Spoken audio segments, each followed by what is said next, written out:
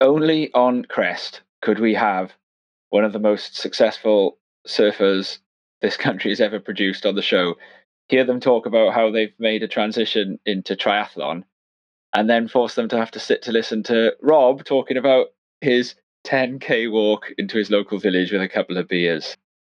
Well, you've missold it there. First of all, how many 10K walks have you done this week? None. That is actually a fair point, yeah. How many has Emily done this week? Probably none. Okay. Right, I see where you go with this. It wasn't a walk to my local village with a few beers. It was a walk through the countryside, passing no one, with some isotonic sports drinks.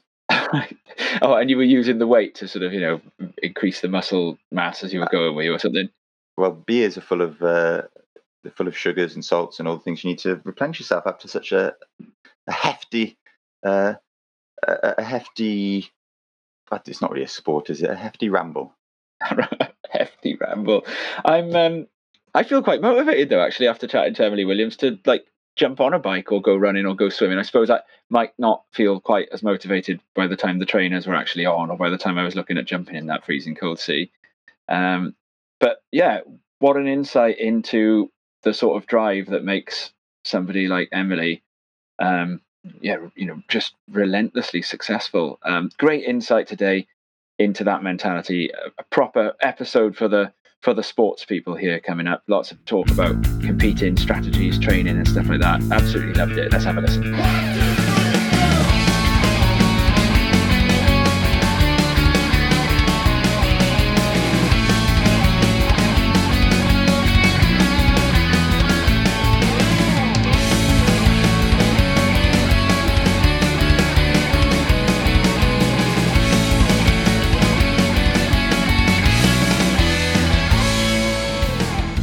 Tough question, this. How do you be only 22 and hold 6 national titles, Pro Tour win and a university's championship? The answer, by being Emily Williams. We quiz the Newport Shredder on motivation, aspiration, dedication and people and places encountered along the way. And has she ever had a nightmare surf trip? Because our listeners have. More from that regular feature in today's Crest. Well, it's an amazing haul. Emily Williams has to be one of the most successful early 20-somethings Wales has ever produced. It's going to be an honour to welcome her to the show. But before we do, let's remind of who else you have clogging up the airwaves today. To my left, a man who has successfully rebranded himself as a surf author following a shocking fall from grace in the world of reliable hatchbacks. For a long time, he was held in the highest regard by his local Nissan Micra Owners chapter, however, was spectacularly ejected from the Brotherhood after publishing an expose of their initiation practices. It's Tom Anderson. How are you, Tom? I'm all right, yeah. And to my right, it's the man whose town twinning schemes with the Newports of California, Rhode Island and New South Wales were exposed as a ruse to surf more when legendary MR did an autograph tour and was told by word of mouth that the famous Abertitwillie Point didn't actually exist. My co-host's late efforts to linguistically beguile changing his hometown's name to the admittedly more exotic Puerto Nuevo were in vain, and the twinning deal with Germany's landlocked Heidenheim was renewed for another term. It's Robert Webster Blythe. You've gone elaborate this week, Tom. I think you win the riff-off. Well, I didn't know that we were twinned with Heidenheim, did you? I did, yeah. I think it's Heidenheim Drive we have here. Is it? As promised, today's guest, we thought hard about what to tell our designer George to put on the cover art for Emily Williams. Last week we had Rhino labelled as quadruple Welsh champion, which is 2 less than Emily has, and she's still got 7 years left in her 20s. 6 times Welsh champ, this is a surfer who combines style with aggression, agility with drawn-out rail gouging, as well as being well up for taking on the big stuff when the chances show up. Touting her surf credentials does some justice, but Emily, like all of Crest's previous guests, is about much more than this. Surfer and triathlete. One of the most powerful swimmers I've ever seen in action, this girl is a fish in a pool. And with a grit that marks her among the elite sports mentalities in this land, Emily Williams is someone whose life revolves around sport and exercise. Nowadays, despite the fact that she has just as much chance as the next girl of getting to Tokyo in 2021, El Salvador, the ISA and global pandemics permitting, Emily is as likely to be found eating up miles on a road bike, pounding asphalt as a runner, or leaving rivals in her aquatic wake as a swimmer. Having qualified for the GB age group team to go to the Worlds in Canada, Emily is setting herself up as a genuine master of multiple sports.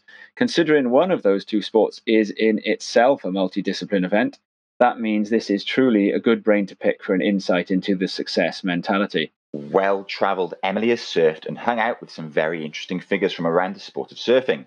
And when you consider she's currently sailing her way through a master's degree, this is actually a bit of a coup on our part. She's got her head buried in books whenever she's not training, so I think the first place to start is with a big thank you. Welcome to the show, Emily. How's the Masters going? Big deadline this week, I'm told. Yeah, thanks for having me. Yeah, it's really busy at the moment with my Masters. I've normally tested children's fitness, but obviously that's a bit on hold at the moment. So kind of a change of plan with my Masters, and yeah, so a lot of work at the moment. In the books quite a bit. Oh, great. Shwmai, Emily, mae Rob yn gwir. Diolch am ddod heddiw. Dyn ni'n gallu parhau yn y iaith cenedlaethol os ti'n eisiau hefyd. Syniad gwych, dwi'n meddwl, Tom? Well, I would love to, but we'd better code change to English, lest we leave the merely quintilingual Rob Blythe behind. Because if it's not French, German, which he learned through the town twinning scheme, Spanish, which he actually then learned to foil the town twinning scheme, or Indonesian, he gets a little bit slow of study. Never mind, eh? Yeah, sorry about that, guys. Despite teaching Welsh most days, but at a primary level, I'm not as clued up as you two. I have, however, been learning Finnish as a bit of a lockdown activity. And did you know that there's a word which basically means getting drunk in your pants? And this tells you all you need to know about Finland, doesn't it? And my current state of affairs, for that matter. Oh dear. Yeah, very, very sharp. I'm looking forward to hearing some more Finnish from you then, Rob. Yeah. I don't know. A bit of a drive from the beach, Newport, Emily. Good access to the hills, though, for running and riding. You're keeping busy, I imagine. Yeah, I'm really busy at the moment, just training inside on the bike or going out for some short cycles and running quite a bit. So, yeah, it's keeping me sane, doing bits and pieces. So, yeah. How does it compare being indoors on the bike to outdoors? It's completely different. It's a lot harder because you're not kind of freewheeling down hills. You're still pedaling the whole time. So an hour indoors is a lot harder than an hour outdoors. But it's really good just to get it done quickly. And yeah, I enjoy it. It's different, but I couldn't spend all my time on it. Yeah. Well, let's get into the thick of it. So we'll start at the very beginning. People often wonder how I got into surfing, coming from this far up the M4. Obviously, mine's through my dad. I imagine yours is probably the same. But tell us, Emily, how did you get into surfing, and how did it become your main sport? How did you end up discovering that among all the other sports that someone in Wales could have done, that this was the one you had a particular knack for? Yeah, so I started surfing because Dad surfed. We always used to go on holidays to France and just go down for weekends at the beach all the time. So, like, even when I was tiny, so Dad would just stick me on his board and I'd just surf on that. It wasn't until I was about 7 that I actually started to learn to surf. I think some of my earliest memories are surfing with Hazel Isla in Saunton Sands, and she took me out back on my first ever hardboard, and then surfing with Sam Moore at BC Surf, and that, my confidence grew from just surfing with him loads. And then when I was about 12, that's when I decided I really want to surf now. We went to Barbados, surfed a perfect left-hander with turtles, with Zed Lace, and it's just, the bug bit me then on that trip. And I did so many other sports. I did track cycling, swimming, cross-country, gymnastics. And it got to the point, training for everything clashed. But at the time when I made the decision, I'd started training with Lloyd Cole. And I really just, Dad got me, he never pushed me into it. It was just like, oh, why don't you go and surf with some other kids your own age? And I went to surf with Lloyd, and I met friends that I've still got for life now. Like Kieran Hughes is still my best friend. And I met him through Lloyd, and that surfing, I never thought I'd surf to compete until I met Lloyd and surfed with all these other kids, and I just really enjoyed it. And that's what got me into it, really. That's really interesting. You're talking about being into lots of other sports, and obviously those of us who know you well have seen that, you are very multidisciplinary. I am interested that all the sports you've mentioned having taken interest in, they're all individual sports. Is that something about the individual sport that is sort of more suited to your mentality, or have you done team sports as well? I have done team sports. I did netball and hockey in school. I did a bit of hockey in uni, but I think I definitely prefer individual sports. Just like being everything's on me. If I don't do well, it's down to me. It's not down to anyone else, and I like that aspect of it. But then I find I love the team aspect. When you go on a Welsh team trip, the whole team supporting you. I just love that team feel to that. But then you are competing on your own, and I like that environment, definitely. Yeah, it's an odd one in surfing, isn't it? The way that sometimes it becomes a team event, and you suddenly sat alongside people that you used to having personal rivalries with. Because I suppose surfing personal rivalries are big in surfing. The obvious personal rivalry that I can think of at a surface level, at least for you now, would surely be with Jo Dennison, because you're 6 times Welsh champ, and she is. Sorry, am I rubbing it in? Is she 7? Is it? Yeah, she's got 7. She's got 7. Is that a rivalry that you have, or am I sort of shooting in the wrong direction there? And there are other people that you have big personal rivalries with. I guess it is a rivalry with Jo, but I think I'd call her a really good friend. I worked with her in Surf Snowdonia. She was my boss for 2 summers.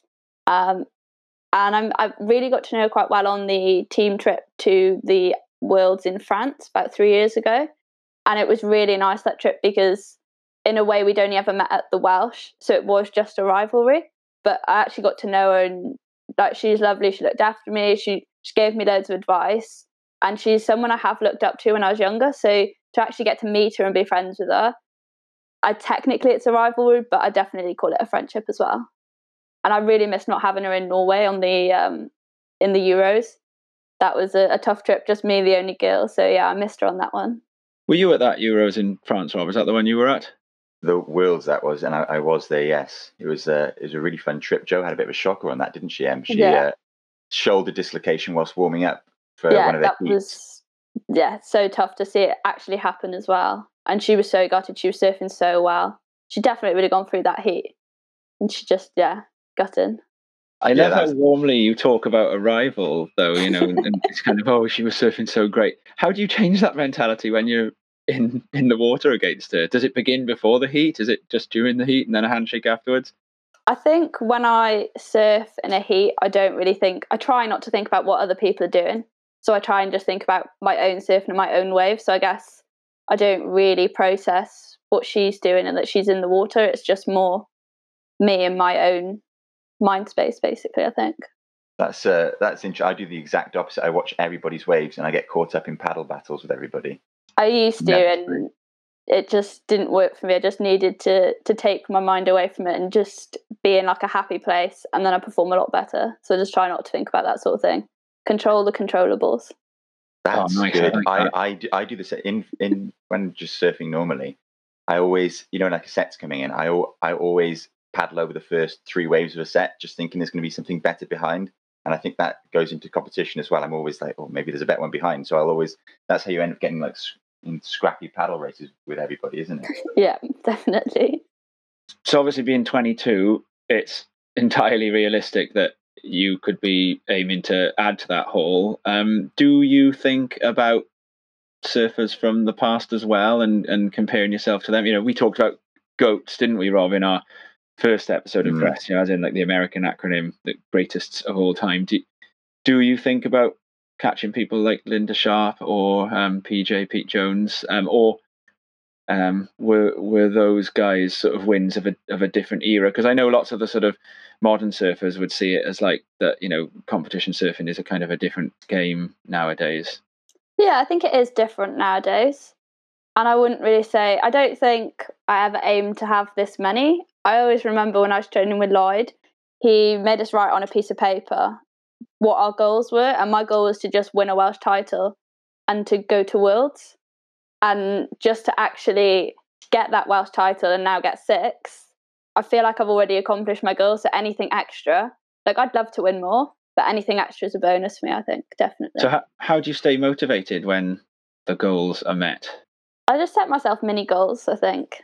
And yeah, just trying to enjoy my surfing at the moment is my goal. So if I'm enjoying my surfing, then I'm happy.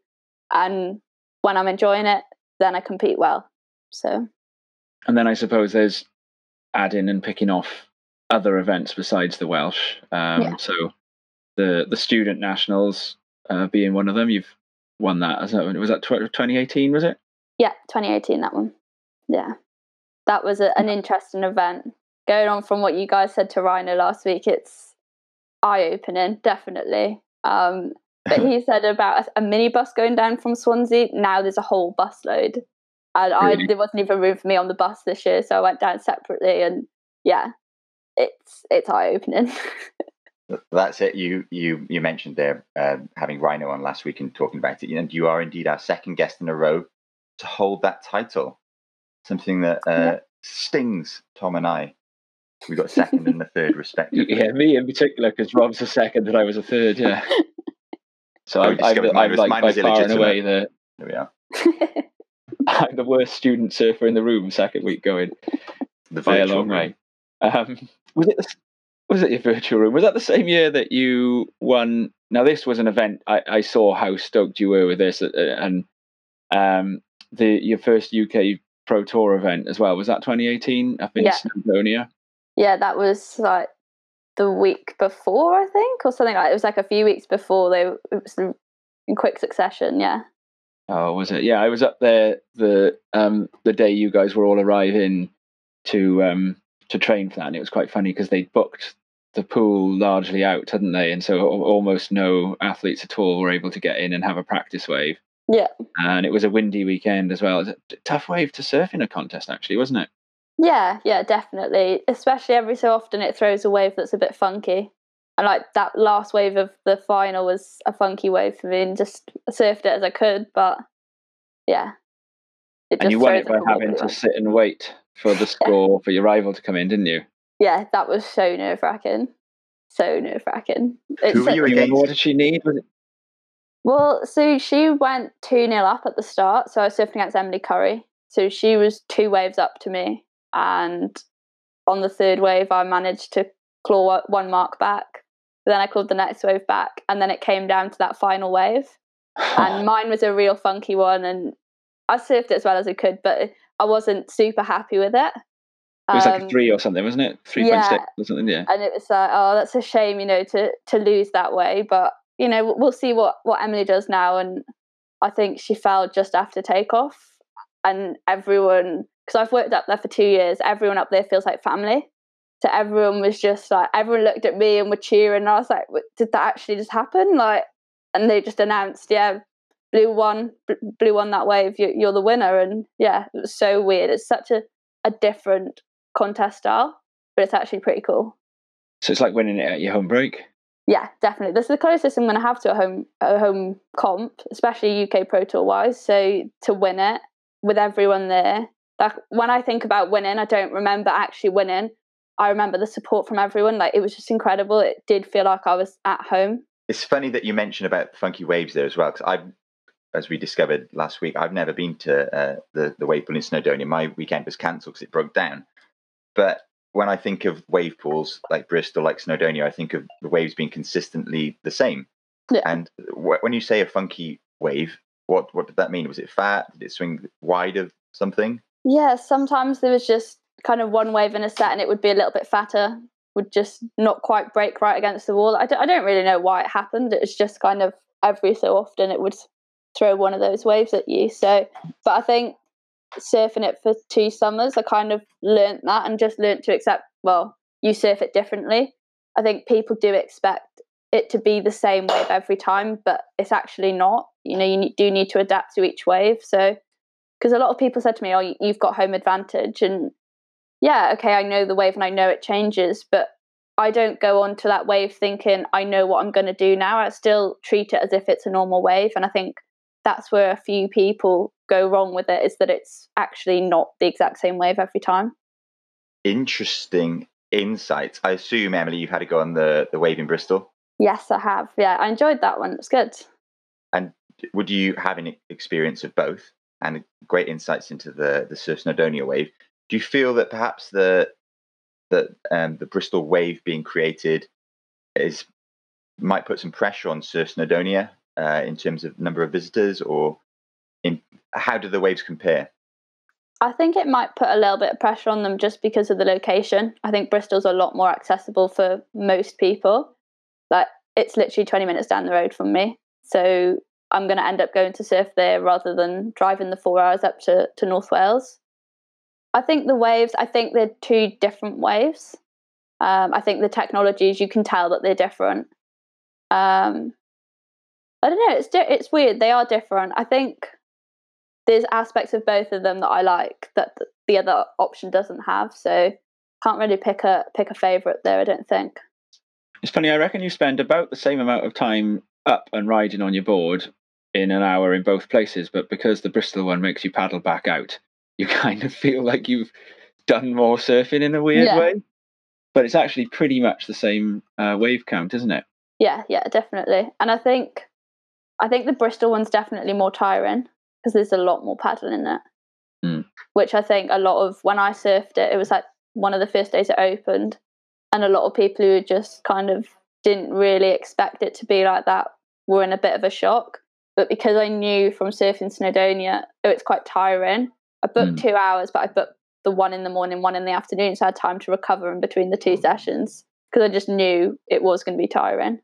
I want to ask you about how sponsorships work nowadays, Em, because it's nice to have someone younger on the show. You know, the experience that I've certainly got of the way that world works, and I think probably Rob as well. I don't want to sort of tar you with the aged brush too much, Rob. Is very different to yours because I suppose the model was you get some contest results, you send them to a company, or and then you get a shot in a surf mag with a sticker in the right place, and these were the things that kept sponsors sweet. And now there's a lot more sort of onus on the surfer to organise and run their kind of social media presence. So it doesn't really matter if a mag editor is choosing your shots, as long as you've got someone filming or someone taking photos and you've got access to stuff. And I'm just interested in your perspective on how that works. Have you sort of got advice to young up and coming surfers who are looking to build a profile, and is it something you enjoy doing, or would you rather just be sort of getting on with the athleticism of it? I think it is quite important now to have a strong social media presence. I don't necessarily enjoy it. I kind of forget to update things all the time, so I'm a bit useless. I think I'm halfway between. I remember not having social media, and remember when I started surfing I didn't have Instagram. So I think I'm in that middle phase where I remember not having it, and now it's so important to everyone. And I think when I was growing up surfing, I always wanted my photo in a surf mag, whereas I think now on paper. I think now it's more, they want more likes and more views on videos. So I think it has changed quite a lot. And I do love social media. Like, without it, I wouldn't have been able to be coached by Tim Jones. I wouldn't be able to keep in touch with all the people I've met across the world from comps and holidays, like Barbados, Germany, Ireland, that I keep in touch with them through social media. And without that, I wouldn't get that chance. So it is really good. And I've had opportunities come through social media. Like, I worked with S4C because they saw I could speak Welsh on Twitter. And I ended up doing my own little TV show with it. So it's like, it is really good and it's really important. But I think sometimes now it's taken that social media is better than contest results sometimes. And I think my advice to people is just to not let it take over and just to carry on enjoying the sport for what it is, and don't worry about the likes and all that. I don't think that's as important as just actually enjoying it. I hope our local Groms are listening to that advice. Mm-hmm. And through social media, we of course know about your affiliation with Hive Swimwear, and I understand that through Hive you met and trained with France's own Johanne Defay. How was that? Yeah, that was pretty awesome to spend the day surfing with her, and it was just after Fiji comp on her first year on tour. She won that CT, didn't she? Yeah, and she was just telling us about it, and just to hear like what she thinks and I hear everything she had to say about the world tour was just pretty cool. And we were surfing at Hossegor, and she's just like just talking to me, giving me some hinters, and that was just really nice to surf with someone at that level. And then 3 years ago when we went to the Worlds in France, I had my first heat of the event with her, And after the heat, she obviously beat me, number 4 in the world at the time. But after the heat, she remembered me and she gave me a big hug. And I was just so excited that someone at that level actually remembered me. So yeah, she's just so lovely. And it was a great opportunity from Hive to do that. So yeah, that's definitely one of my favourite memories. I reckon Joanne Defay's barrel at Surf Ranch is to this day the best barrel that anyone has got in Surf Ranch, including Kelly Slater. You guys know the one I mean? I know the one. Yeah, I know the one. And besides Joanne Defay, then you've met and surfed with a few of the Roxy team, and that was a little bit before the Joanne Defay experience. Yeah. Who was there from Roxy? So that was 2012. I was really lucky. I went to spend a week at the Quicksilver Board Riders house. It was just like a week of surf, and Leanne Curran, Lisa Anderson, Rosie Hodge, and Tanika Hoffman were all there. And I hadn't been surfing that long really at the time, and that was so exciting. I spent the week with them, and a lot of the people on the trip were like learning to surf, and I was the only one that could actually surf and go out back. So they took me out back for the week and just surfed in France with them, and that was just so cool to be able to do. And yeah, because I'd read Lisa Anderson's book before that, and just to actually meet her was just so cool. She seems really cruisy, but has she got a kind of a gritty side? She's definitely cruisy. Is she? Yeah. Cruise into 4 world titles. Amazing. And can I ask about some of the other important figures in your life then? Because you've mentioned Lloyd, you mentioned Sam Moore. Tim Jones, though, has been a really important figure in your development as a surfer, hasn't he? Yeah, definitely. Tim's played a huge part in my surfing. Definitely. I wouldn't be the surfer I am without him, and I'm so grateful for it. We met through just like links with Channel Coast. So that's like my local club, and they've been so helpful, all of the club. They're like a huge family. So like Liam, Nate, they've all helped me throughout the years. But that's how I got to meet Tim. We started coaching me, and yeah, I've spent 2 summers out there in Lanzarote with him, coaching and working. He's making me taste these disgusting like NutriBullet shakes every morning of the summer. But just, eat healthy. You have to eat healthy. And yeah, he's just a huge impact on my life. And I've got my AS results when I was in Lanza the second time, and I was absolutely gutted I didn't get the results I wanted. I was so upset. So he took me out for steak and was just like to cheer me up. So he just had to deal with me being really sad. Food is one of the first things I think about when I think about Tim, actually, because you mentioned Nate there, Nathan Phillips. I remember, this is going back a way, Tim, before he moved to Lanza, was very involved in WSF coaching, and when I was a grommet, and he put on a session in Sophia Gardens for the day. And I remember it was Dan Harris, Nate Phillips, myself, Chris Sage, and Colin Garrett. And we had a lunch break in the city of Cardiff for the day, and we went out on lunch, and we all came back with McDonald's. And Tim went mad at us, and he was like telling us, but the stuff he taught us all, every single person who went to that day, the stuff he taught us in a classroom, and these are guys who didn't like school, were naughty in school, wouldn't listen, in a classroom, looking at all sorts of different scenarios in heats, looking at how to do each individual turn, looking at how to train, and in particular, looking at how to eat at the right times and the right amounts and all that kind of stuff. Tim genuinely was, I think, the most influential person for me in terms of coaching as well. There was something thorough about Tim that just stood out so much, and it made such a massive difference. Definitely. He took my surfing right back to basics. He got me skating to help with my technique. And one of the first things he ever said when he saw me surfing was that I looked like a spider on acid, because I was just all over the place. And he took my surfing back to basics and improved it so much. And yeah, he's just awesome. He's more like family now than a coach, to be honest. And he's stuck in Sri Lanka at the moment. Yeah, currently stuck in Sri Lanka under lockdown. Worst places to be stuck, isn't there? You've been riding, as I understand it, for quite some time, 4 surfboards, of course, shaped by Luke Hart. Yeah. And what we hear from people who've garnered such success as you have in surf competition that they rely, of course, on their equipment to a large extent. And what kind of role has Luke played in that for you? Luke's played a massive part in my surfing.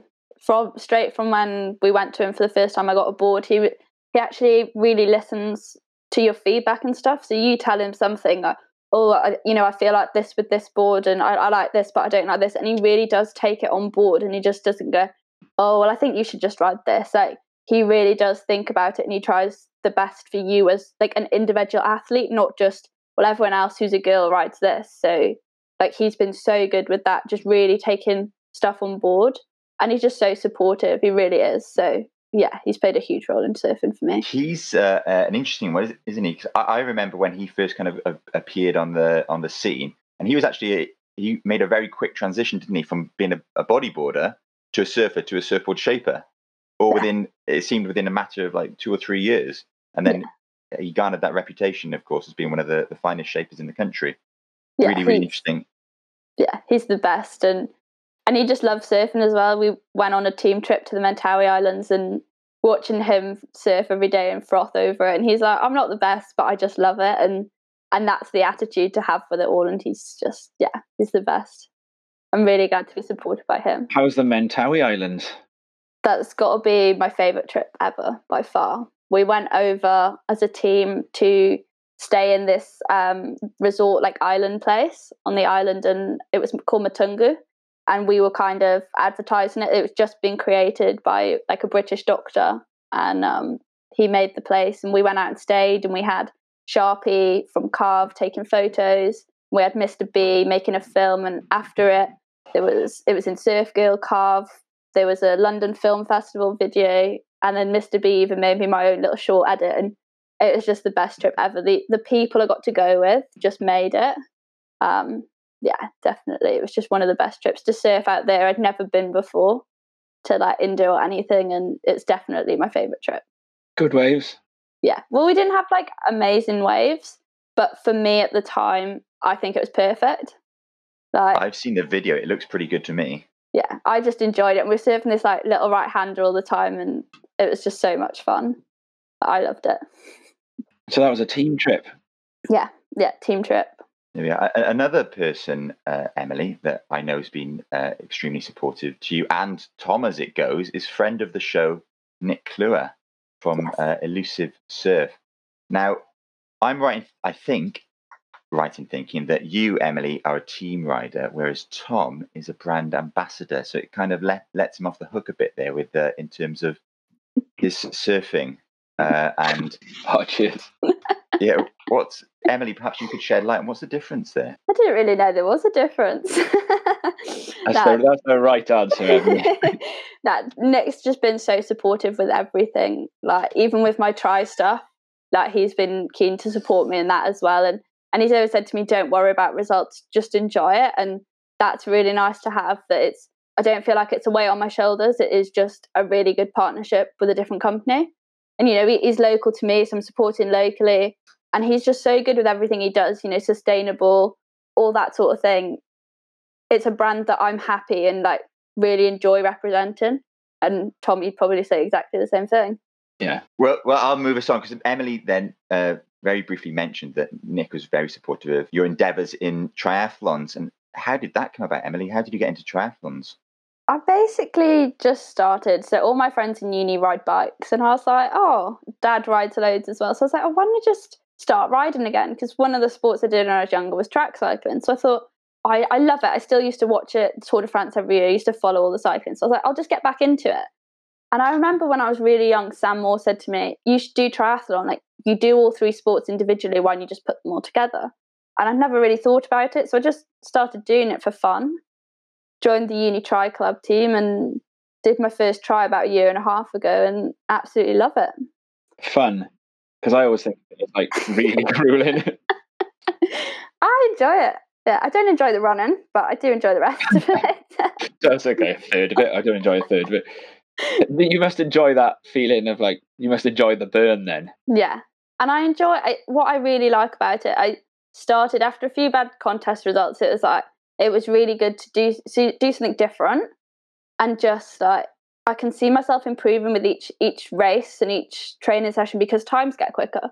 Whereas I think with surfing, you don't get that as much. It's more like you can have a bad surf, but it doesn't necessarily mean that you're not any good anymore. But you can, or you have a good surf, but you haven't necessarily improved. And I think that's different with the sport. It's like it's measurable, and I actually really enjoy that. Just like hitting those like little goals. And yeah, I love it when you just finish a race and you're just completely wasted, but you feel it's type 2 fun.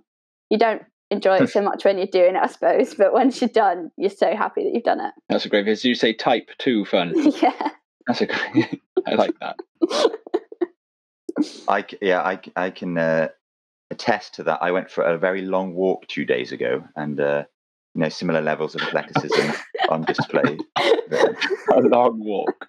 It was a long walk. It was nigh on 10 kilometers, but I did have some beers with me for hydration. So that was fun. Yeah, you did the Red Bull Neptune steps as well. That sounds like a pretty difficult thing to do. There's like, was it the Forth and Clyde Canal in 8-degree water, Glasgow, full of rocks, muddy, shopping trolleys? Yeah, shopping trolley. The day before our race, they pulled out a shopping trolley. So it was just something really different. And the uni tri club were going up, and I thought, oh, why not? I'll just enter this race. It seems like fun. Like, I enjoy swimming. That's probably my favourite part of it. Let's give it a go. And I got there and realised the enormity of what I'd signed up to. And as you're climbing up the canal, you climb up like little rock climbing walls and rope ladders, and the water's tumbling on top of you. And I'm like, oh, maybe this wasn't such a good idea. And everyone was coming out like, oh, it's absolutely freezing. It's so cold. And I went in a 4-3. And you do like an acclimatization process. So they like put you in for like a minute. And I sat there and I was like, looked at everyone on the side. I was like, why are you all moaning? It's cold. It's fine. It's just like going for a surf at the moment. Like it's no different. And I just absolutely smashed it because I was just used to the cold water, I think. And I'm so like, I could just pull myself up all the obstacles. So I actually really enjoyed it. Got through to the finals. And yeah, it was great fun. I didn't have any mitts. No, I only had mitts, so I didn't have any actual gloves. So I had to borrow the boys' gloves. And as I was swimming, the gloves were coming off my hands. So I was just like basically slapping the water with these wetsuit gloves on that were like 5 sizes too big for me. But yeah, it's a great event, and I signed up for it again, so I must have enjoyed it. It's good. And Emily, you qualified for the Great Britain team, Great Britain age group team, and you're meant to be off to Canada. What's the, of course, under current circumstances, I assume it's off the cards. What's the plan for rescheduling that? Yeah, so I found out about a week ago now that it's all been cancelled. Well, it's been postponed at the moment, and they're looking to hopefully rerun it next year. So like the Canadian government just said there's going to be no more gatherings of more than 15 people. So it's kind of out of the hands of the British team and out of the hands of the triathlon federations. It was just like Canadian government said, no, it's just not happening. So they're in the process of deciding whether they'll roll our qualification processes over, and whether we'll actually still race in Canada. So the Worlds next year was supposed to be in Bermuda. So it's whether they roll our qualification on to compete in Bermuda or they keep it as Canada. I don't know yet. So that's all still a bit up in the air. Well, I'm sure you'd qualify again, but fingers crossed it does just roll over to save you the effort. Like I say, from one athlete to another, I was rather tired after my 10K walk, and I imagine it's the same for you. Definitely. You were saying a 10K walk, right? Let me just clarify. We're talking about a 750 meter swim, a 20K ride, and then a 5K run. Are those the distances we're talking here? Yeah, that's a sprint distance try, yeah. So I'm actually doing more than you in terms of yeah, definitely. on the old 2 legs. Okay. So Emily, your degree is in sport and exercise science, and your master's research, as you were telling us earlier, is into children's fitness. Is that a career path in the making? Yeah, I think this has made me really realise that I love just working with kids, and I've got a real interest in fitness. So to actually combine those 2 passions is really cool, to actually be able to analyse children's fitness. And yeah, I think it's definitely a career path, something to involve more children in sport. or even like teaching is something that I'm really interested in doing, I think, definitely. And let's come back to sports then. Goals for the future then? Are they primarily in surf, or are they primarily in triathlon, or are they a bit of both? I guess a bit of both. I think this year I really wanted to compete in the Welsh again, do the British, and try and qualify for the world team to go to El Salvador. Because at the end of the day, that was possible Olympic qualification. So if I'd never tried that, I would have been kicking myself. So that was definitely a big goal this year. So I guess that goal still exists. It's just pushed back to whenever that can actually happen. Yeah, they think at the moment that the Worlds is December, don't they? So then obviously the Welsh, then the British would have to run before that in some way to get to qualify through. The Olympic path, though, it is still open, isn't it? There's every reason. You've got to get into. Would you have to get into the top 30 in El Salvador? But then anyone above you who's from a country that's already used its slots wouldn't qualify, isn't it? So basically, you can finish behind any Aussie, American, Kiwis, because they got Paige Hareb, and South Africans, French. So lots of surfers above you would be ineligible if you got to El Salvador, wouldn't they? Yeah. I think you'd have to see who entered really, but definitely I think there'd be a lot that have already qualified, or places that have already been taken up by other countries. So yeah, it's worth a go. Two per country, isn't it? There's a cap. Yeah. And are there any places you'd still like to go to in terms of travel within surfing? I really want to go to Australia. That's somewhere I wanted to go for years. So I'm hoping maybe after uni I'll get a chance to go there. And you're widely travelled already, Em. Where's been your favourite place? Where's the weirdest place as well? I think, as far as a favourite trip, it was the Mentawais. But the most interesting and favourite place I've been, I think, is a toss-up between Ecuador and Norway. So Ecuador, I went for my first ever Junior World Games. And that was just it was such a different country. It was the first time I'd been to anywhere like that. The actual comp site was in an army barracks. And yeah, it was just so surreal. And like the water was alive there. The one day we were surfing in the morning, we got up really early for a Dorney, and Dad was on the rocks filming. And I was like, I'm done now. I want some breakfast. I'm going to get out. And as I was walking out the water, Dad was like, no, just go and catch another 5 minutes. Go and catch some more waves. And as I'm paddling back out, everyone's trying to catch the same wave, and they were like paddling on top of each other. And I was like, what's going on? And everyone was just shouting and screaming. And it got to the point someone said to me, there's a shark. And everyone was trying to scrabble out the water, climbing on top of each other, because there was a shark in the water, and we were all climbing up the rock face trying to get away from the shark. And Dad had just gone 2 seconds, but just catch some more waves, it's fine, off you go. So it's just a completely different place to go, really. But yeah, it was really interesting to go there, definitely. I love how you've come up with such opposites as well, then, because you say that a trip that stood out for you was that trip to Norway. I think it was Stavanger and then the Klepp area, wasn't it? Where the event was in Borø, the beach break. A really tough beach break, lots of paddling, full of jellyfish. Was it full of jellyfish when you were there? No, it was fine. No jellyfish when I was there. It was autumn though, was it? Yeah, it was October time. Oh, it was cold and bleak. Yeah. So what stands out about that then? Because I suppose the surfing experience in Norway is tough. Yeah, I think just dry. It's such a pretty country, and it's a shame I didn't get to see a bit more of it. But like just flying in over the country, I looked out the plane window, and you can just see like all the little bits and pieces, all the fords, everything. Like it's such a pretty place, and it's a shame I didn't get to see more of it. We didn't get a lot of like travel days to just explore, but going through the little villages, it's kind of what you imagine Norway to look like. But yeah, I think I'd definitely like to go back when it's like snowing or something. I think that'd be really cool. And surfing. Yeah. Oh, we've done it again. We've got carried into thinking about surf travel. I don't know what's wrong with us. Since the government reckon that there might not be surf tripping for a while yet, I think we need to get this Stoke switched off before we can close out this episode. Rob, over to you. Yes, it's time for a surf trip nightmare. This week, a tale sent in to us from Anonymous. Oh, that sounds good. Or bad, even. It? Well, we'll perhaps see why, or hear why. Gentlemen, I'm pretty much the definition of an average surfer, so I was really excited about 5 or 6 years ago to go on my first proper surf trip abroad. I'd heard countless tales from my mates about crystal blue barrels with only 2 or 3 people in the water, so I needed a piece of the action. On my first morning in Portugal, my cup was frothing over. There was swell forecast, and there wasn't any wind. My dream seemed to come true as I changed into my wetsuit just above Tonel in Sagres. There was head-high clean lines rolling in, and it seemed to be barreling and looked pretty heavy. What's more, the padlock looked easy to me. It was low tide, the waves were breaking pretty close to the beach, and there were only 2 or 3 bodyboarders in. I had no idea what this meant as I sat in the lineup waiting for a set, reveling in my good fortune with still dry hair. After only a minute or so, a bomb of a right-hander came through, so I paddled hard for it. I made my bottom turn to see a long, high wall lining up in front of me.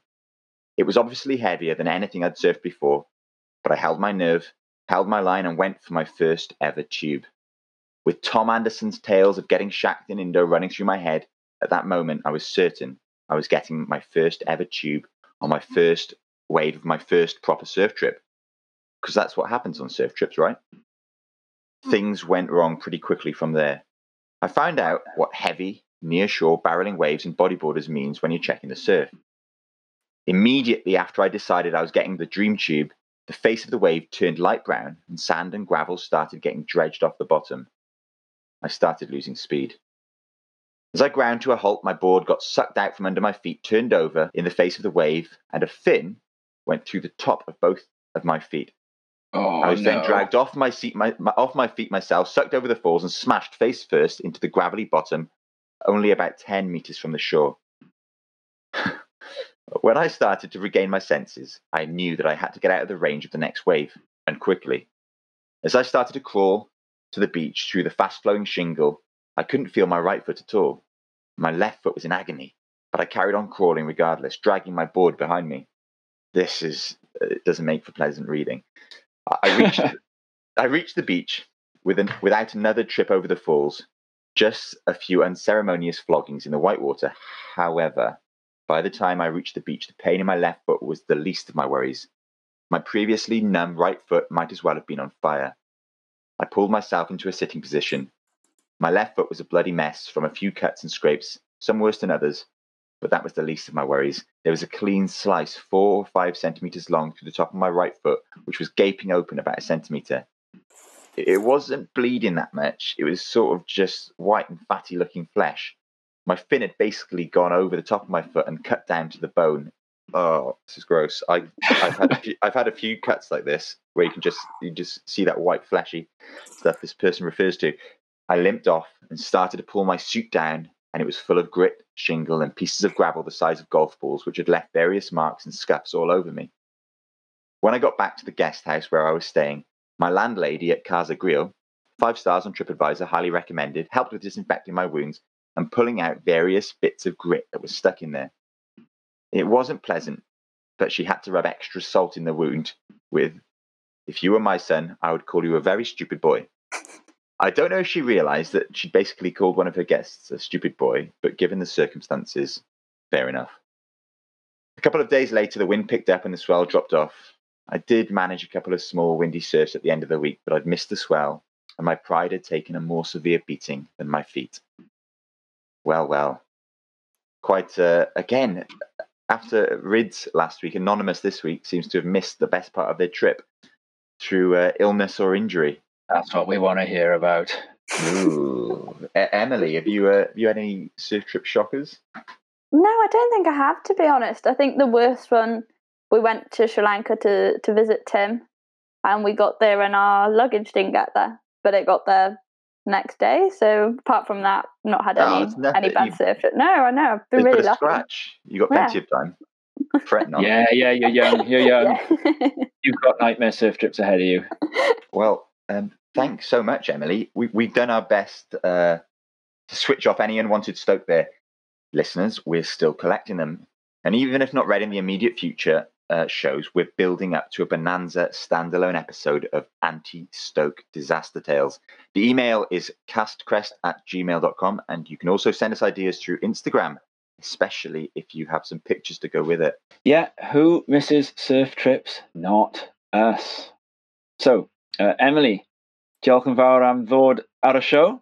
Ti wedi bod yn gwestai arbennig. You've been a very special guest indeed. Thank you so much for coming on, Crest. Thank you for having me, guys. I've really enjoyed it. And if you've enjoyed listening to Emily, please tell your friends and family, share, and also have a look at our steadily emerging back issue of interviews, which can be obtained via Spotify, YouTube, or through Apple Podcasts.